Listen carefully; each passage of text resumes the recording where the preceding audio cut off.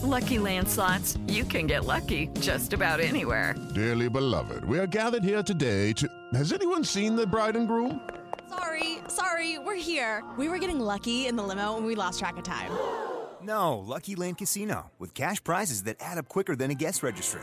In that case, I pronounce you lucky. Play for free at LuckyLandSlots.com. Daily bonuses are waiting. No purchase necessary. Void where prohibited by law. 18+. Terms and conditions apply. See website for details.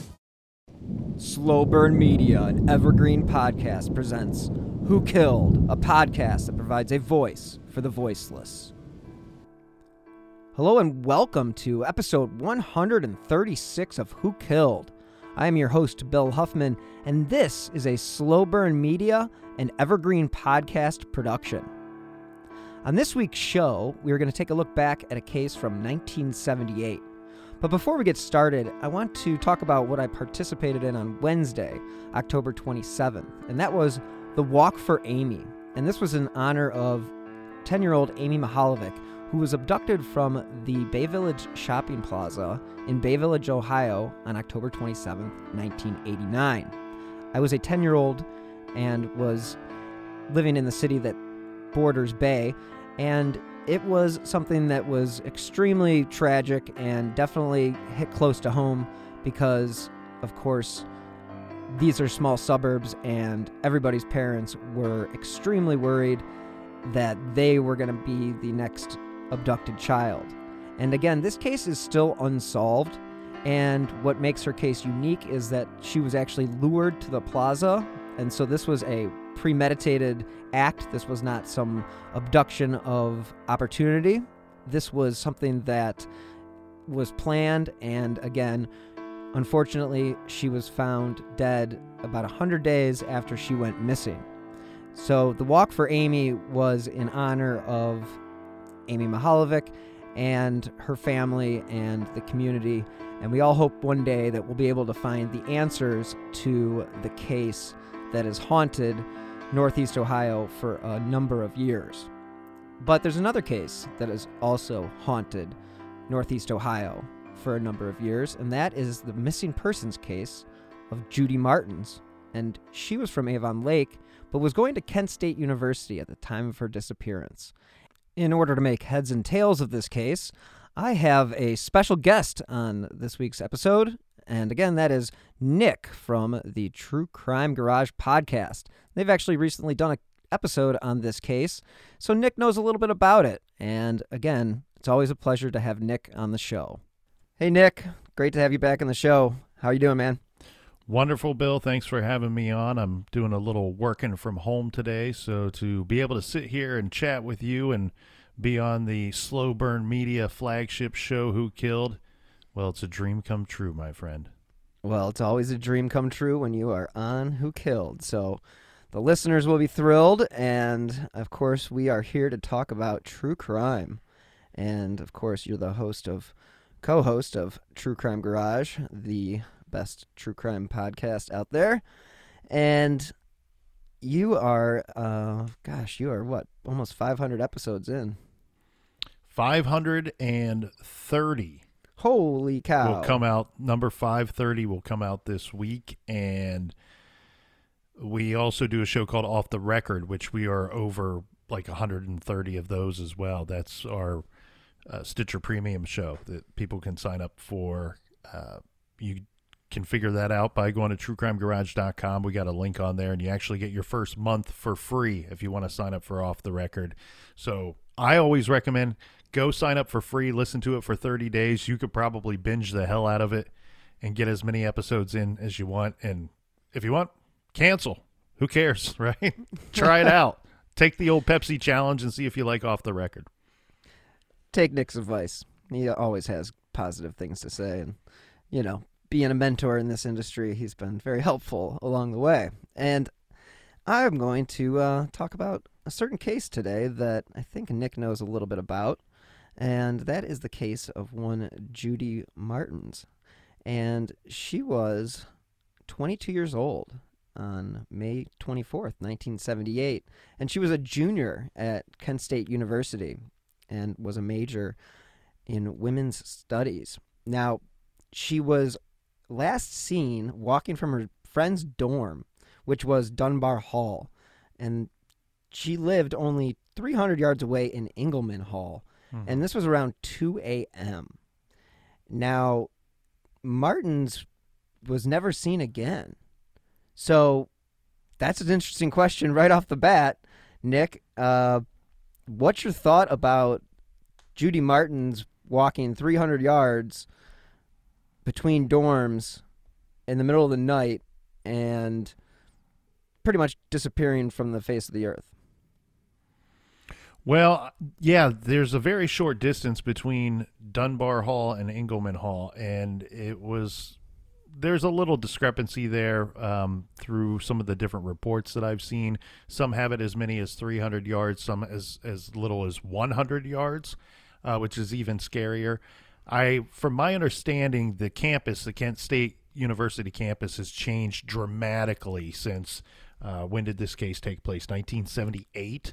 So yes. Yeah, obviously it's grown by leaps and bounds since then. And back in 78,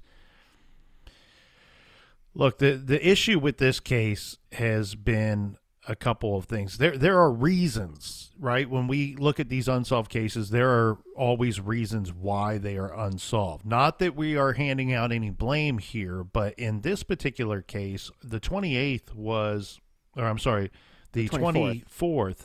was a day before a break. Okay, so most of the kids, 20, 21, 22-year-old kids, they're leaving campus on the 24th or on the 25th.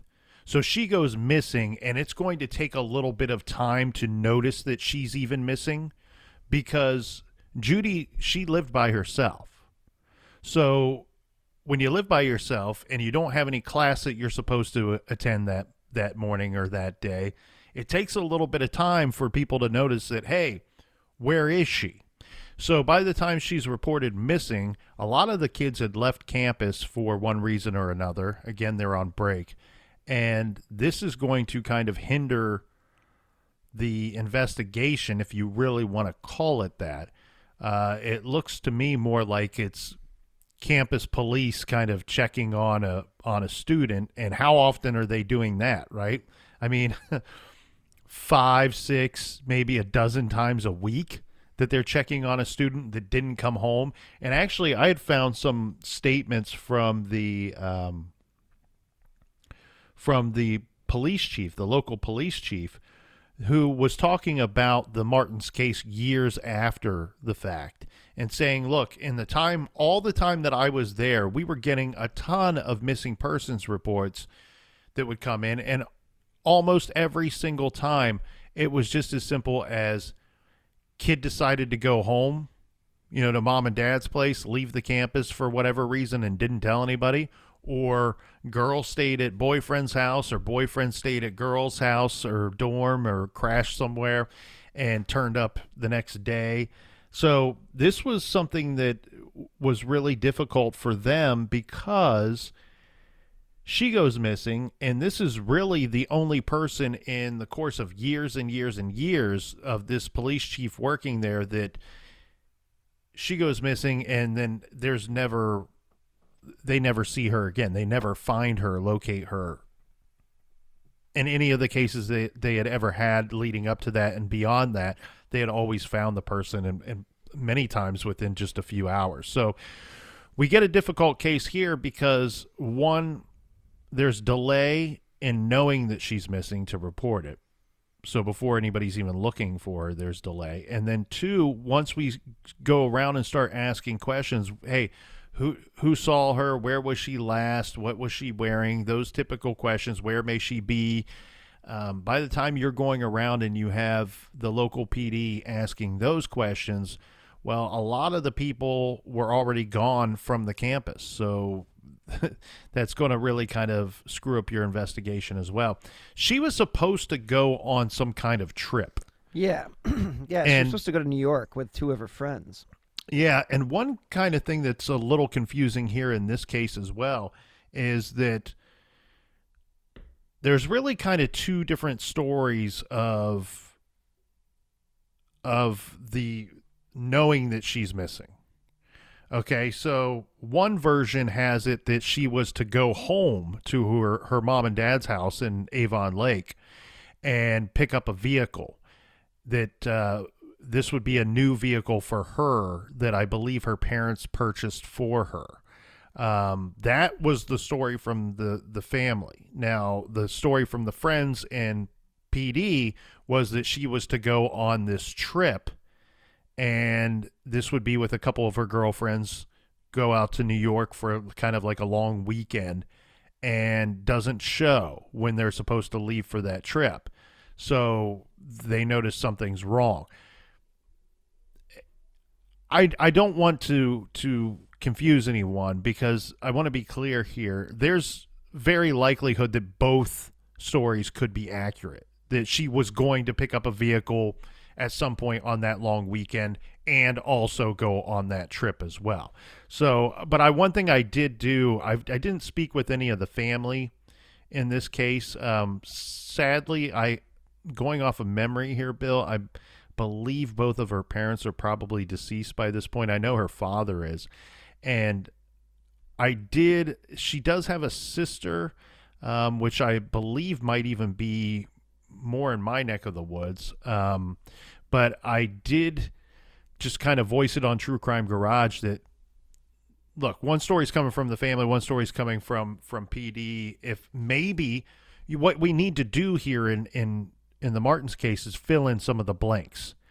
And if this is information that is incorrect or wrong, or could be added to what the police currently know, then I'm hoping that that her sister and the investigating agency are in communication with one another. And I want to be clear about something here too that's very interesting in this case. She disappeared in 1978. This is very much an active investigation. I can say that 110%, which is strange for a missing persons case this old. The question that I have about Memorial Day weekend, and I wonder if this was just something that was in the 70s, if they were on quarters or semesters, because if they were on semesters, there would be a lot less students on campus because school would have already been let out at that point. For the spring, and if she was staying for the summer, then they would have been, that would have been why she was staying there, and that, summer classes are always less full and campus is not as busy. But I am not. Do you know anything about that? Do you know if this was were they on quarters or semesters? Do you know? No, I don't know. But from my understanding, when school would be out for the summertime, in the past years, she had always gone back home and stayed with mom and dad in Avon Lake. Okay. Yeah, and Avon Lake, for the listeners, is only I've lived in Avon Lake before. About 5 years of my life I spent there. And, it's about an hour drive, you would say, from Kent State to Avon Lake? Yes, it's about an hour drive, and it's coincidentally bumps right up to Bay Village, which is obviously a place that's near and dear. And but she grew up in Avon Lake, and the whole thing about them not reporting her missing, I mean, that really is where I think the whole investigation kind of hits a speed bump right off the bat. I mean, when you're not finding somebody or going after, like, if you don't even realize that somebody is considered missing until a few days have already gone by. I mean, what do they say? The first 48 hours are the most important, and those 48 hours were not even being investigated. I would say that her killer had a pretty good getaway time frame, and again, that's just so weird that she would be. I'm so confused on the fact that she would disappear in such a short walk from her dorm, from the dorms. I mean, it's just so weird, and I just think that Judy herself, I mean, she was I'd mentioned before she was a major in women's studies, but she was also an art major. And one of the things that I saw that she was wearing when she disappeared was a red wig that they were just kind of goofing around with. And, you know, it just kind of brings you the innocence to understand what is going on here. I mean, this is just a 22-year-old girl. She's an RA. I mean, clearly a responsible person. I mean, if you're an RA at college, you are generally not the party girl. That's just the way that I've always seen it. When I was in school, the RA was always the responsible one. That's the person you go to for help in any situation. So she was clearly responsible. Now, she also, when she went missing, and they did finally go into her, her dorm room, all of her belongings were still there. Like, none of them, she had no money missing. She didn't have any of her makeup was still there. I mean, it didn't look like she had taken off, and nobody thought that she would be, a runaway or anything like that. I mean, do you think there's any chance that she could have just decided to pick up and leave? I mean, you've talked about the Brian Schaefer case in Columbus, and that's still that's an interesting case too, and he's never been seen again as well. I mean, is there any chance in your mind that she could have just decided to pick up and leave? Well, I don't want to squash the rest of the story for you, but 0. I would put that number at 0 for Judy Martins. And from what I've been told by, this is secondhand information, but maybe even third-hand information if we're being spot on here. But Judy was, in my mind, the perfect college student. Okay, you're right about the what you said about her being responsible. She absolutely was responsible. But what I mean by my vision of the perfect college student would be Judy. Like, she could be the life of the party. Mm-hmm. She could be the most entertaining, outgoing person when she didn't have to be responsible. When it came to her responsibilities and her duties and her schoolwork and her classes and working toward her degree, everybody says she was right on. There was no one better. Like, she was committed and she was responsible. But when it came to being outgoing and being the life of the party, she could do that. She could flip that switch, and a lot of people can't. And that's something that she could do, and that's why I think she was such a likable person. She was a person that had many, many friends. She was very popular. And you're right. The confusion here, as I pointed out, and as you're understanding, is the lapse of time has really kind of messed up this case. There's also a lot of weird stuff on this case as far as when you look at it from all of these years later, right? When you look at it 40 years later, it takes on a different appearance than what it had in 78, 79, and 80. So when people fire up the old internet machine and get looking at this case, the first thing you're going to see is a photo of Martins, and she's smiling, good-looking college kid. But the strange thing is she is kind of wearing a costume that night almost. She's wearing a red wig, and she's dressing herself up. And from the people that saw her that night, one thing that I found fascinating about this case was everyone kind of kept using the same word, which was bizarro to me. They kept saying, yeah, she was kind of dressed like a hooker. Or sometimes she would dress like a hooker. Now, what I kind of took from that, Bill, was that I think that was maybe even her words, that this was like a getup that she would put on to go out and party. Now, like, this is my hooker look. Right, but the Tongue-in-cheek. weird thing to me is exactly because the weird thing to me is when you see that outfit and when you see how she was dressed that night, it's not Julia Roberts' Pretty Woman standing on the street corner hooker, right? This is like a plaid shirt and some weird jeans and a red wig. This is more like the Skid Row type of hooker. Well, no, I wouldn't even say that. Like I don't even understand using that word. Okay, and I want to be clear here. I do think that was her word or her friend's words. These are not mine. Sure. To me, it looks to me more like a small town girl from a nice area, and that's about where her mind goes when she thinks of a hooker, like or how one would dress, how a sex worker would dress. So, but that statement kept coming up with any of these people that saw her that night. Now, what I think is bizarre about this case is that when you review it 40 years later, almost all of the missing persons posters, flyers, and online information about her features the photo taken from that night where she's wearing this wig. So she doesn't actually even look the way that she actually looked.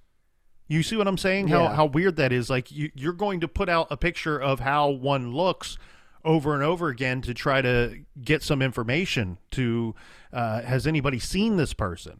Well, the one that goes around today is primarily a picture of her wearing a wig and smiling and wearing a bunch of makeup. And she's a beautiful young woman, but doesn't look naturally, does not look the way she looked that night when she went missing. And the other thing that's tricky here too is you say May 24th, but let's be clear.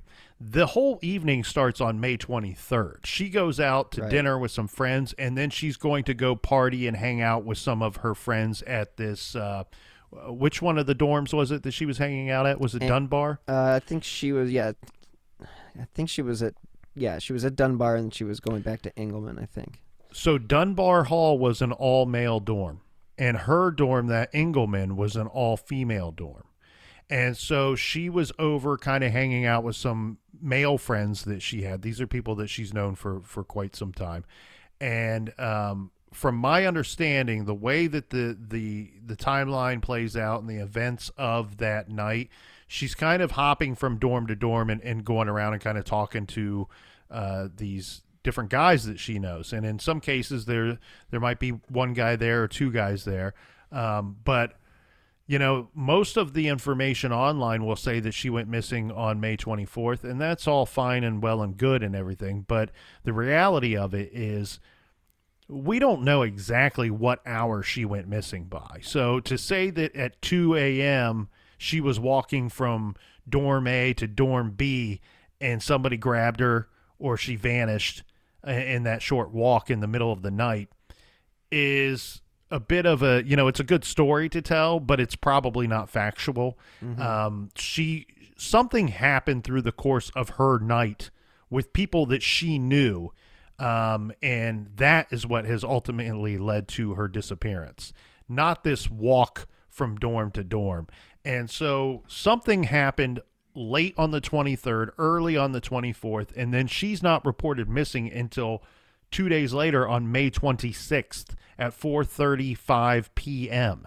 And she's reported missing by one of her friends. Again, she was supposed to go on that trip. Her friend, God bless her, was smart enough to notify Martin's parents as well.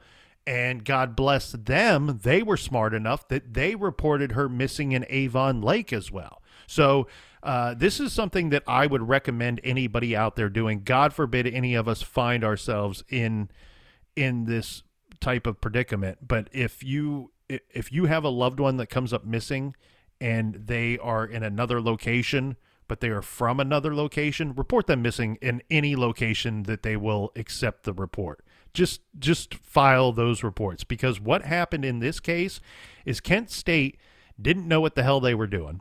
Yes. They didn't know how to investigate this. And I don't want to throw too much blame and fault on them. They're campus PD basically, right? They're there to break up break up beer parties and catch people smoking joints. That's primarily what they are doing out there. The reason why this case has stayed alive for all of these years, and the reason why you and I are sitting here talking about it today, is Avon Lake continued to pursue this case for quite some time and did a good amount of work on the Judy Martins case.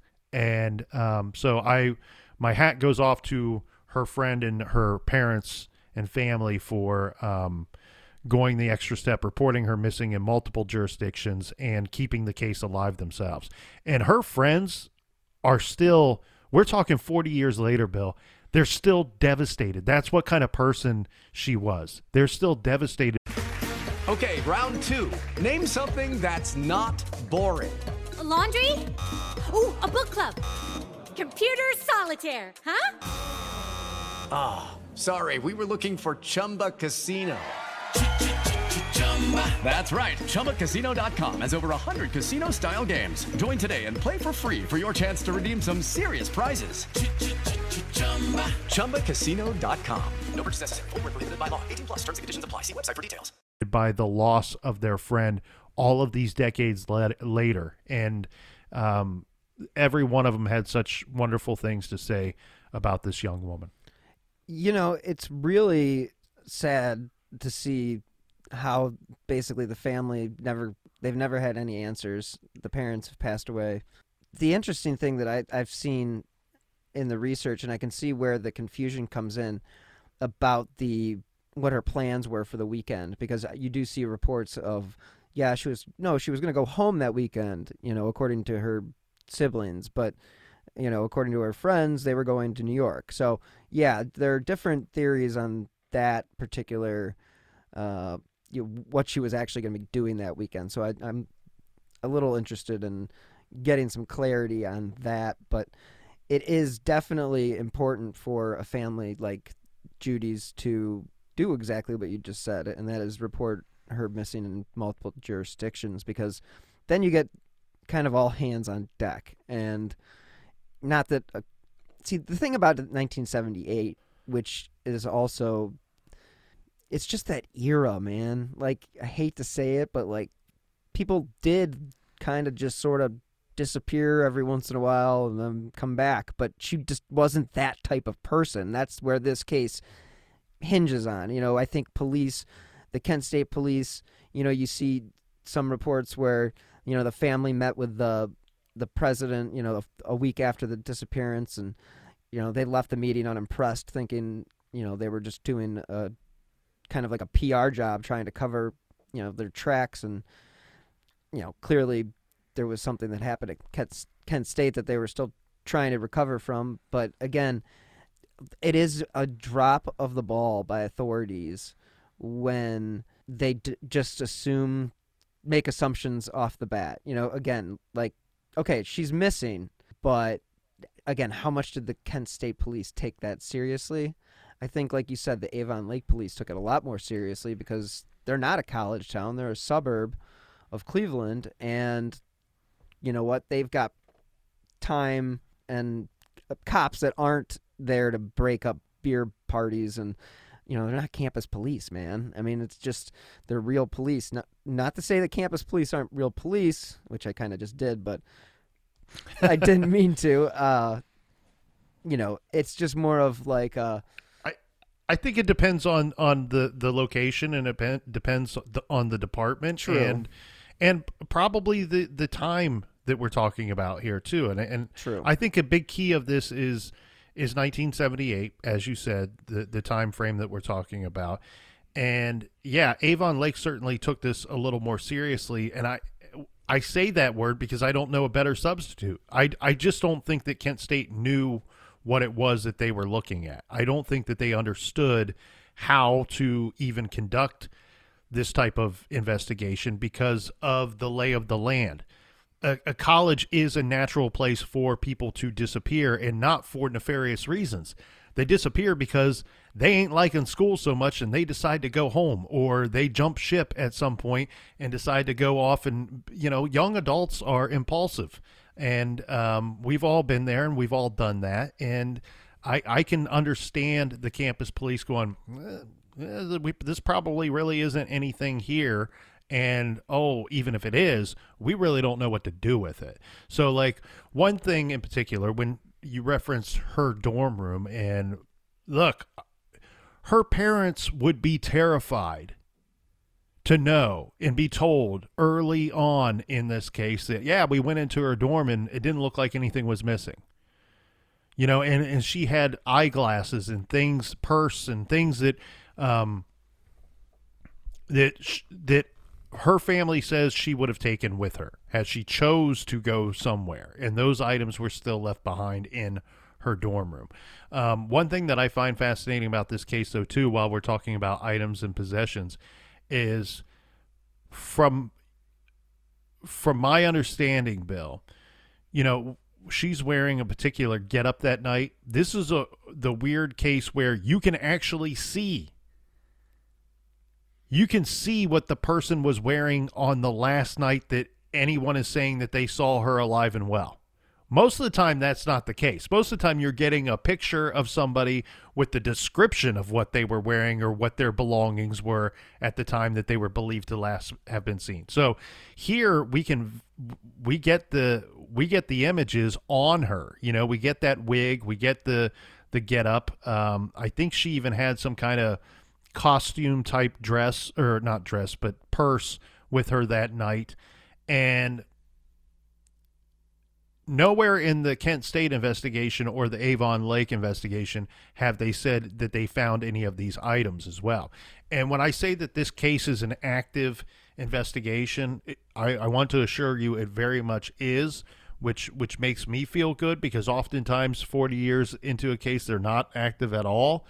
This one very much is active, but we need to be pointing out to the listeners here so that there's no confusion about it. We're not looking for Judy Martins at this time, unfortunately. We're looking for her remains. And this case is really at a standstill until her body or remains are recovered. Now, I did see that her brother and her sister both submitted their DNA to the national database, in case there is a missing or unidentified body that is recovered. So at least there is definitely, and again, that just happened. I mean, I think they did that in the past few years, but still, I mean, that's like, clearly they're still involved, and clearly there are people still interested in seeing resolution to this case. Back to the campus police, you also have to wonder how many people were, because it was a holiday weekend, did they have more people on staff, or did they have less people on staff because of the holiday? And if it was less people, then, how many people do you have to investigate a possible missing persons? But again, it's college, and it is not even that. It's not even an insult to say they may have been like, well, she'll turn up, like, I can see, because there's no blood, there's no sign of a struggle, there's no evidence that a crime had been committed other than the circumstantial fact that her belongings were still there, the fact she wore contact lenses and her eyeglasses were left behind, and the fact that she, didn't show up where she was supposed to be. But those are all things that don't point to necessarily a crime, especially if that's not what you're thinking about as a campus police officer in 1978. Serial killings and stuff like that, I mean, I know that was in the era of Ted Bundy and all that, but were they thinking like that? I mean, it doesn't sound like it. I mean, at least I'm from my perspective of the research, it doesn't look like they took it as seriously as they could have. But I'm also not going to knock them for that, because, like you said, college is a great place for people just to kind of tune in and drop out, It's just, but it's just, it leads you to wonder about that ex-boyfriend, because we haven't talked about that yet. And we have Judy, who was in a long-term relationship of, from what I've seen, 5 years, which would have overlapped from high school, I'm assuming. And apparently he passed a polygraph test with the Avon Lake Police. So there you go, and you can see that the Avon Lake Police are the ones conducting the polygraph tests. You know, again, it's the Avon Lake. I think the fact that the family is from there, the parents are there. I think that they had a little bit more of a drive to find the answers for the Martins family, because it really is. It does seem like they were the more involved police department. Yeah, 100%. And my guess here is, look, they lived in Avon Lake, and Judy grew up there, and so there's a chance they either personally knew an officer or a detective, or just know each other from growing up or living in the same tight-knit community. And part of that, though, too, Bill, is so Jim Young is or was Martin's boyfriend. Okay. And so he was still living in or near Avon Lake. You know, she grew up there. They were boyfriend, girlfriend from high school. Now, we should be clear here, because when you say, hey, they had a 5-year relationship and she's a popular girl at Kent State, and then they break up and she goes missing, wow, that looks like, oh, this guy came into town and did something terrible. It's only an hour's drive. That's always a possibility. That's something that you're going to look at. But when we looked into that angle a little closer, one thing that we found was the dynamics of the relationship itself. It's easy to say it was a 5-year relationship. The truth of it was a very much on again, off again relationship for 5 years. As anyone that's had a high school love, if you want to call that, and college love, can imagine how those things work. From my understanding is she actually attended 2 colleges. So Kent State was her second college. And the 2 of them, and I can't recall what the first one was. No, maybe she was like OU. me. She left OU. Okay, she left OU.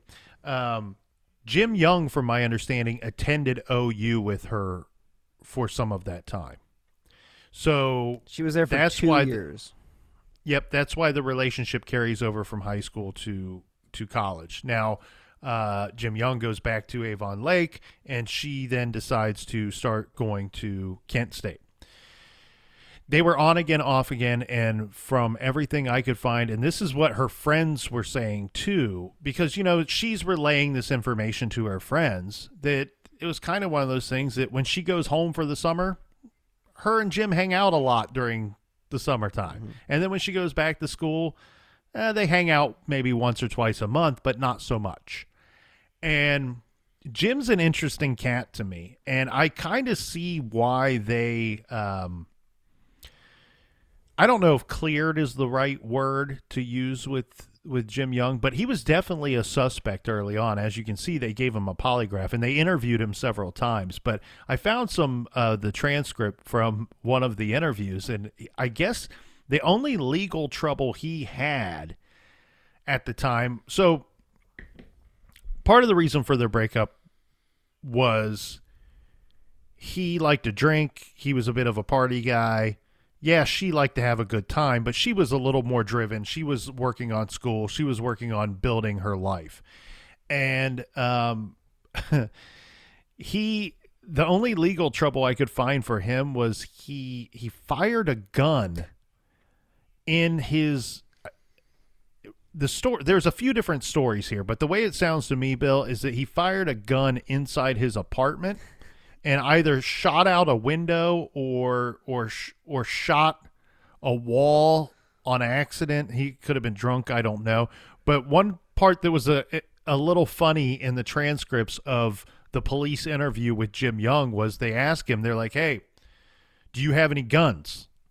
And he goes, yeah, you guys know that I have guns. I was arrested for shooting out the window in my apartment. Like, he's very forthcoming. And they go, okay. Cleaning the gun, it probably went off. Well, listen to this. They go, okay, well, where are your guns? He goes, well, I have guns because you guys confiscated them when you charged me with with firing this gun in the city limits. So he was still waiting to go to court for whatever those charges were, very misdemeanor type stuff. But his guns that he openly tells the police, yeah, I have guns and firearms, but they're in your possession because I'm waiting to go to court for these charges. So, and you referenced serial killer, and I'm imagining that you, in your research there, you came across probably the name of a serial killer that has been tied to Posey. This case. Yeah. Yes, and that would be one William John Posey Jr., and he had lived actually just about 10 minutes from the Kent State University campus. And one of the interesting things about Mr. Posey is that he pleaded guilty to the abduction and murder of an Illinois woman. And I just said Illinois. Illinois woman. He was convicted of the kidnapping of Iris Brown in 1981. Now, Brown, who disappeared in 1976, was never located. Now, that sounds familiar. This is from the Charlie Project. In 2008, Posey admitted he had murdered her. He never faced charges in the Martins' case, but is considered a person of interest due to his criminal history and his proximity to where she disappeared. And I cannot disagree with that one bit. What are the chances of Judy living, I don't know, within a 10-minute drive of a serial killer? I mean, I guess it's possible that he wasn't involved, but what are your thoughts on this interesting character? So in that profile of him, how many people did it say that he killed? Was it 2 or 1? I think he got convicted of 1. Because I think at a later he's done date multiple. he confessed. Yeah, he's done to another murder. Yeah. I don't think he was ever charged with it, but I think he admitted to another murder. Okay, and so the reason why he was never really charged with the other one, I think he was actually charged and convicted of the one victim's kidnapping, but never of her murder. And then later he confessed to, he's like, yeah, I killed her. So William Posey's an interesting cat. As you said, he lives in or near Avon Lake at the time that Martins goes missing. Near Kent. Yeah, near Kent, I'm sorry. And so is there a chance that he's, the random killer that you're looking for, and it's a random attack, and he just kind of snatches her up on the way home, on her walk home? She's walking home by herself in the middle of the night, attractive young college student. Yeah, there's a possibility. I would put the possibility at very somewhere in the margins of slim to none. And I state that simply because the Martins case is an active investigation. The current agency that is working this case is not Kent State so much, not Avon Lake so much. It's the U.S. Marshals, okay? And this is a pretty top-notch organization right here. You don't mess with the Marshals. Now, the Marshals became involved in the Martins case because of William Posey. So if you look, his victims were in different states, okay? And that's part of the reason why the U.S. Marshals had to get involved.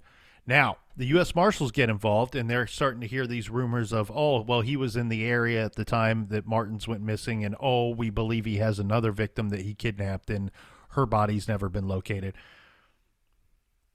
But the reason why he was never officially convicted of the murder, only the kidnapping of the one victim, is because he confessed all these years later to this murder. He was terminally ill. This was essentially a deathbed confession. This dude was not a great guy. Obviously, he murdered 2 women. But when we say kidnapped, if you look at those 2 cases, they're quite different than the Martins case. Both of those victims had the unfortunate commonality of knowing William Posey. These weren't random victims that he snatched up somewhere. These were people that he knew and that he killed. He's one of the rare types of serial killers that kill people that they know. And so he killed these two different young women. So Martins kind of fits the victimology profile for this Posey guy, but he's making a deathbed confession. What is a deathbed confession? A deathbed confession is you're trying to get right with God before you have to die. Because if you didn't receive proper punishment here, you might be getting it at the next place that you go to. And Posey wanted to try to get right. And so my guess here, Bill, is if Posey was our guy, we wouldn't be sitting here talking about an unsolved Martins case. He would have confessed to it. And he basically said, he was questioned about it. And he said, I did these other ones. I didn't do this one. And he has no reason to not confess to this one. And in fact, in the one girl's case where they never found the remains, he physically, actively tried to help them locate the remains. They just, due to the time that has gone by, were unable to do so. And so Posey's an interesting part of the story, but he's just that, an interesting part of this story. Another interesting part to the story is the claims that she was alive and well. Oh, yeah. And decided to start living on the streets and become a street worker, sex worker herself in the greater Cleveland area. Yeah, I saw that theory. I'm like, what? That seems like a far-fetched. The more I looked into that was a very interesting lead, because wasn't it her brother that went up and actually tracked down this particular person? On everybody's mind on the local level. We're talking early 80s. The newspapers were still a big deal back then. And so this was a story that most people read. And one night, a working girl gets booked in the Cleveland jail, comes in. She looks somewhat like Miss Martins. And so somebody phones in a tip and says, hey, I think we arrested the girl that's been missing for all these years. And so they get up there and they start talking to this girl, and she does not deny being Judy Martins. So that's going to start a whole weird part to this story. But the family ends up meeting this young woman and says, they felt bad for her. And it's weird because it sounds to me, what adds to the public's confusion on this case is that the early reports state that Judy's mother said that, yes, this is Judy. And her brother and father are like, nope, it's not. And sometimes, look, love is blind, my friend. We all know that. And when you are hurting, when you are heartbroken, you will see things and do things and wish for things so badly to be true, and almost try to will them into existence. But it's really a tragic story all around, because you talked about her family and the brother and sister giving their DNA, providing DNA to law enforcement, and this is because you're absolutely right, Bill. They got no answers in this case for 40 years. No answers. All they ended up getting was some additional questions and then additional heartbreak.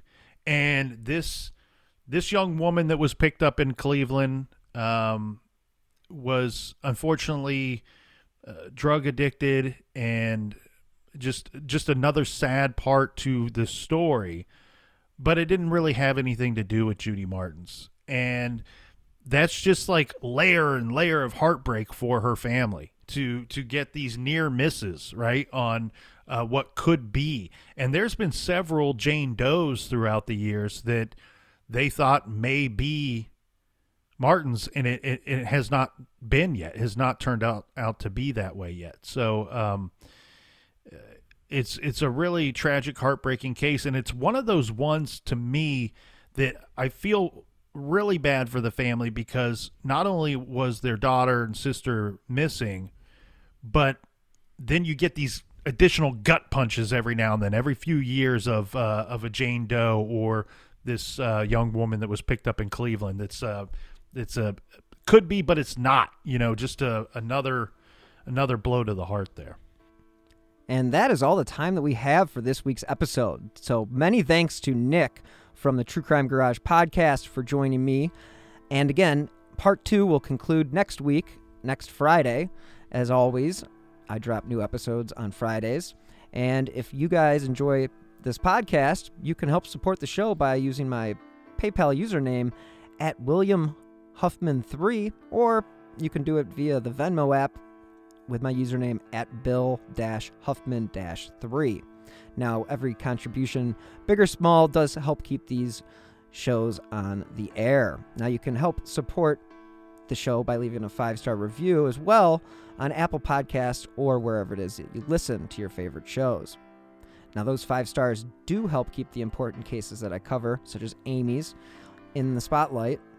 And again, if you want to stay up to date on the cases that I have covered, as well as the new shows that I have coming down the pipeline, please follow me on Twitter at BillHuffman3. So thank you guys so much again for listening. And as always, until next time, be healthy and stay safe.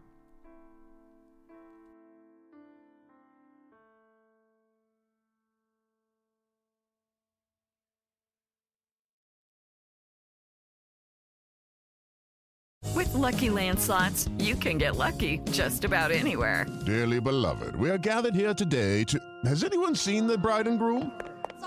Sorry, we're here. We were getting lucky in the limo and we lost track of time. No, Lucky Land Casino, with cash prizes that add up quicker than a guest registry. In that case, I pronounce you lucky. Play for free at LuckyLandSlots.com. Daily bonuses are waiting. No purchase necessary. Void where prohibited by law. 18+. Terms and conditions apply. See website for details. Hello everyone.